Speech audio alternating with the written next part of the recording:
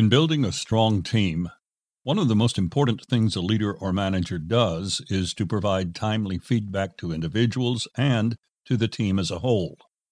Yet, many of the concepts and terms used in describing feedback need to be abandoned. At best, they are misleading, and at worst, they are counterproductive.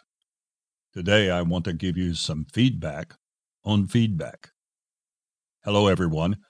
Welcome to Upsize Your Leadership, the podcast about enhancing your leadership wherever you lead, whatever your role. As always, I'm thrilled that you've joined us today. My name is Mike Armour, the Managing Principal of Strategic Leadership Development International, which I founded in Dallas over 20 years ago.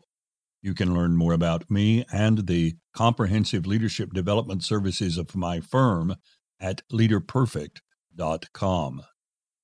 As a leadership specialist, I'm asked several times a year to train a group of managers on how to give better feedback. What I've learned is that many leaders who are otherwise well accomplished fall into subpar performance when it comes to feedback. Either they don't provide it at all, or they don't provide it often enough, or they carry it out poorly. Today, I'm tackling the issue of feedback delivered poorly. Step up your game in the feedback arena, and you're sure to upsize your leadership.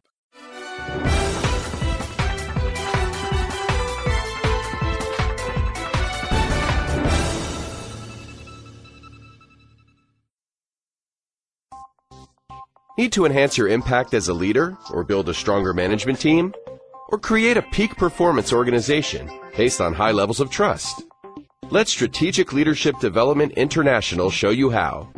We equip managers and supervisors with powerful communication and interpersonal skills, and we help executive teams integrate corporate values, vision, and strategy into a robust corporate culture. Whatever your needs, we offer a full range of leadership development services, from business and executive coaching to customized leadership training to helping you establish your own in-house mentoring program. We work with leaders across North America, Europe, Africa, and Asia, and our clients range from startups to Fortune 100 companies. Discover how our Leader Perfect resources and solutions can propel you or your organization to the next level. Check us out at leaderperfect.com.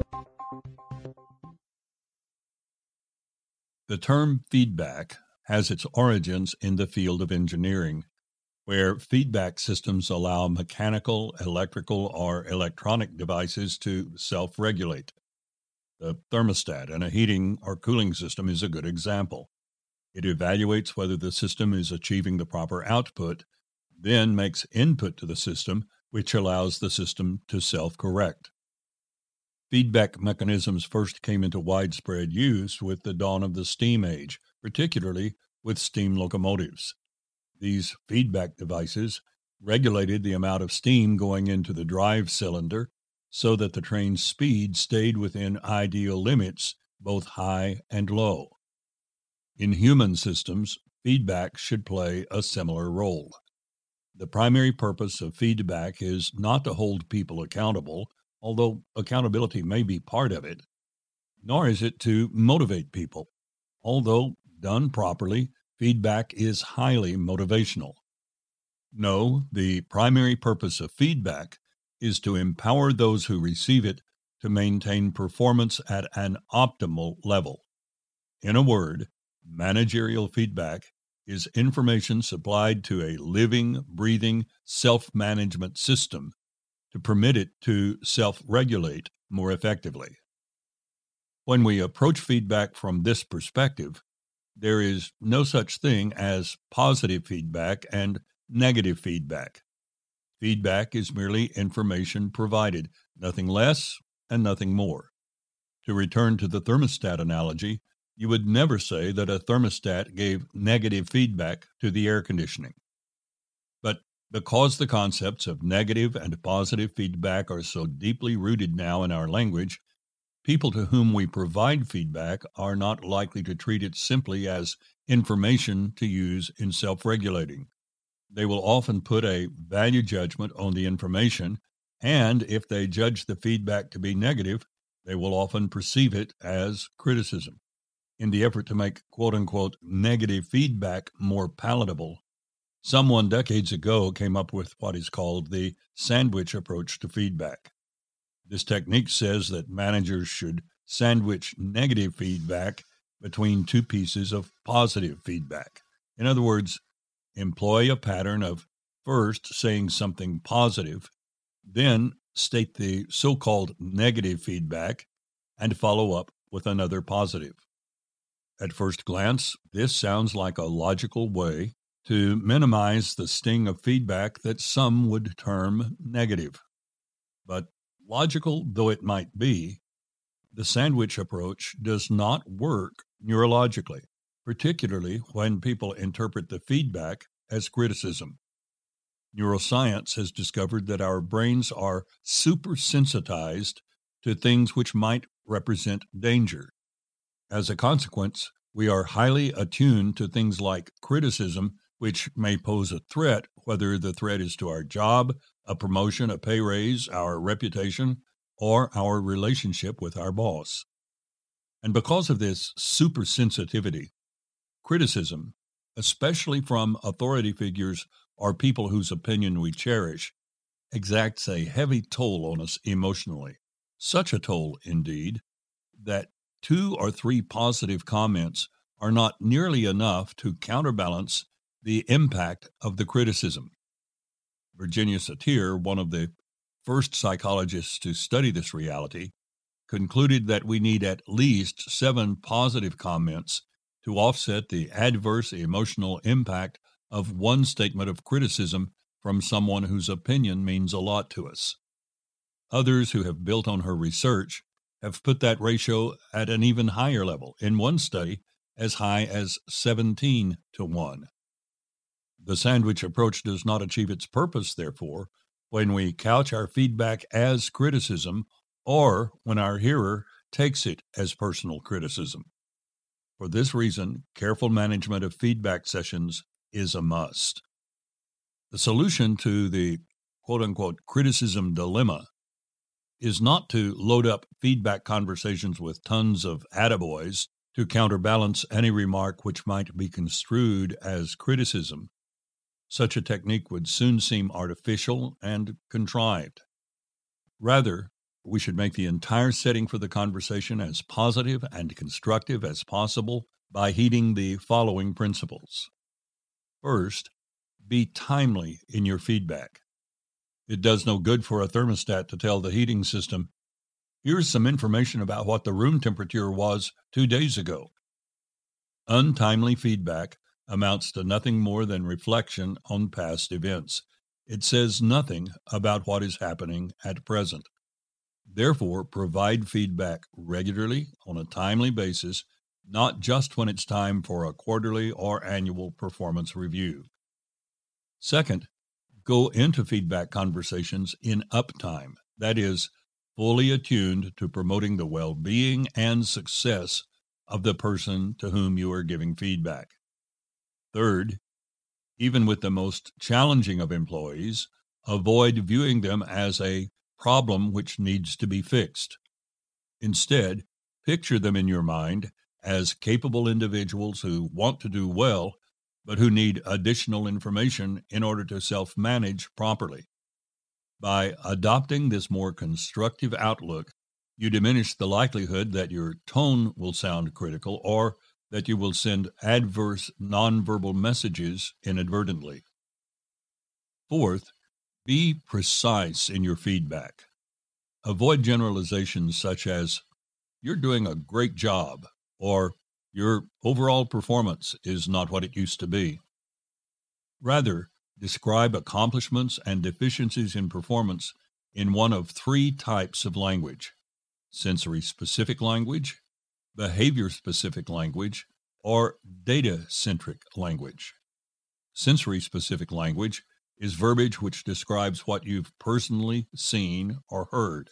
An example would be, "I've heard your patient and conciliatory tone this week with several upset customers." An example of behavior-specific language is, "You have routinely gone out of your way this month to help our new sales reps. An example of data-centric language might be, "This is the second quarter in a row that you have fallen well short of your quota. What steps are you taking to turn that trend around?" Fifth, avoid general or ambiguous exhortations such as, "You must try harder to be here on time." Among other things, this statement implies that the person does not try to be on time. This, in effect, impugns his or her character, and indictments of character generally produce defensiveness, which closes off receptivity to further feedback. Instead, information-based feedback might say, "Your time card indicates that you arrived late 7 days last month. Our standard, as you know, is a 95% punctuality rate. Can I count on you to meet this standard more consistently in the future?" Notice how this statement zeroes in on concrete behavior patterns and specific expectations. Also notice that by casting the call to action in the form of a question instead of an exhortation, the worker's responsibility to self-regulate is further emphasized. Sixth, similarly, don't praise in generalities. Praise specific actions or patterns of behavior. This type of praise has greater emotional impact and motivational value than a general platitude about doing a good job. In most cases, you will get more of what you praise, so be sure to praise what you want more of in specific terms. Seventh, when your feedback aims at improved behavior or performance, don't consider the feedback session complete until the worker has made a commitment to such improvement. Agree to benchmarks which the worker will hit by a given date. Then ask what you can do specifically to help the worker fulfill this commitment. Eighth, no matter what happens in the course of the session, maintain a respectful attitude and demeanor from beginning to end. Let me conclude that feedback is inescapable. We send feedback whether we voice it or not. If we do not provide feedback, that action in and of itself is feedback. It sends the message, "Everything's okay. You don't need to change anything." Again, go to our analogy of a thermostat. At times, it provides explicit feedback. "The room temperature is too warm. It's time to turn on some cooling." Or, "Now that the furnace is turned off, the fan needs to run 2 more minutes, then shut down." Most of the time, however, the thermostat is sending no indicator that it's time to make a change. But its failure to offer specific guidance is nonetheless a type of feedback. It's feedback that says, in effect, nothing needs to change. Since feedback is inescapable, it behooves all of us as managers to see that the feedback we provide is purposeful, timely, well thought out, and conforms with the guidelines which I laid out moments ago. Lay aside the notion of positive feedback and negative feedback. Set aside the sandwich concept. None of these terms are helpful constructs. Instead, treat feedback as the mechanism by which you are empowering others to self-manage more effectively. Make feedback your ally to bring out the very best in those you manage. The subject of feedback is so important that I'm going to devote another podcast to it next week. I will be building on the ideas that I've just shared with you by laying out specific language patterns to use so that there is less chance that your feedback will be perceived as criticism. If you would like a transcript of today's program, it's available at leaderperfect.com/podcast. Simply follow the link to download scripts. And if you know someone who would find this podcast particularly helpful, be sure to share it with them and encourage them to listen. That pretty much wraps up things for today. I do look forward to our next visit. Until then, find some way every day to upsize your leadership.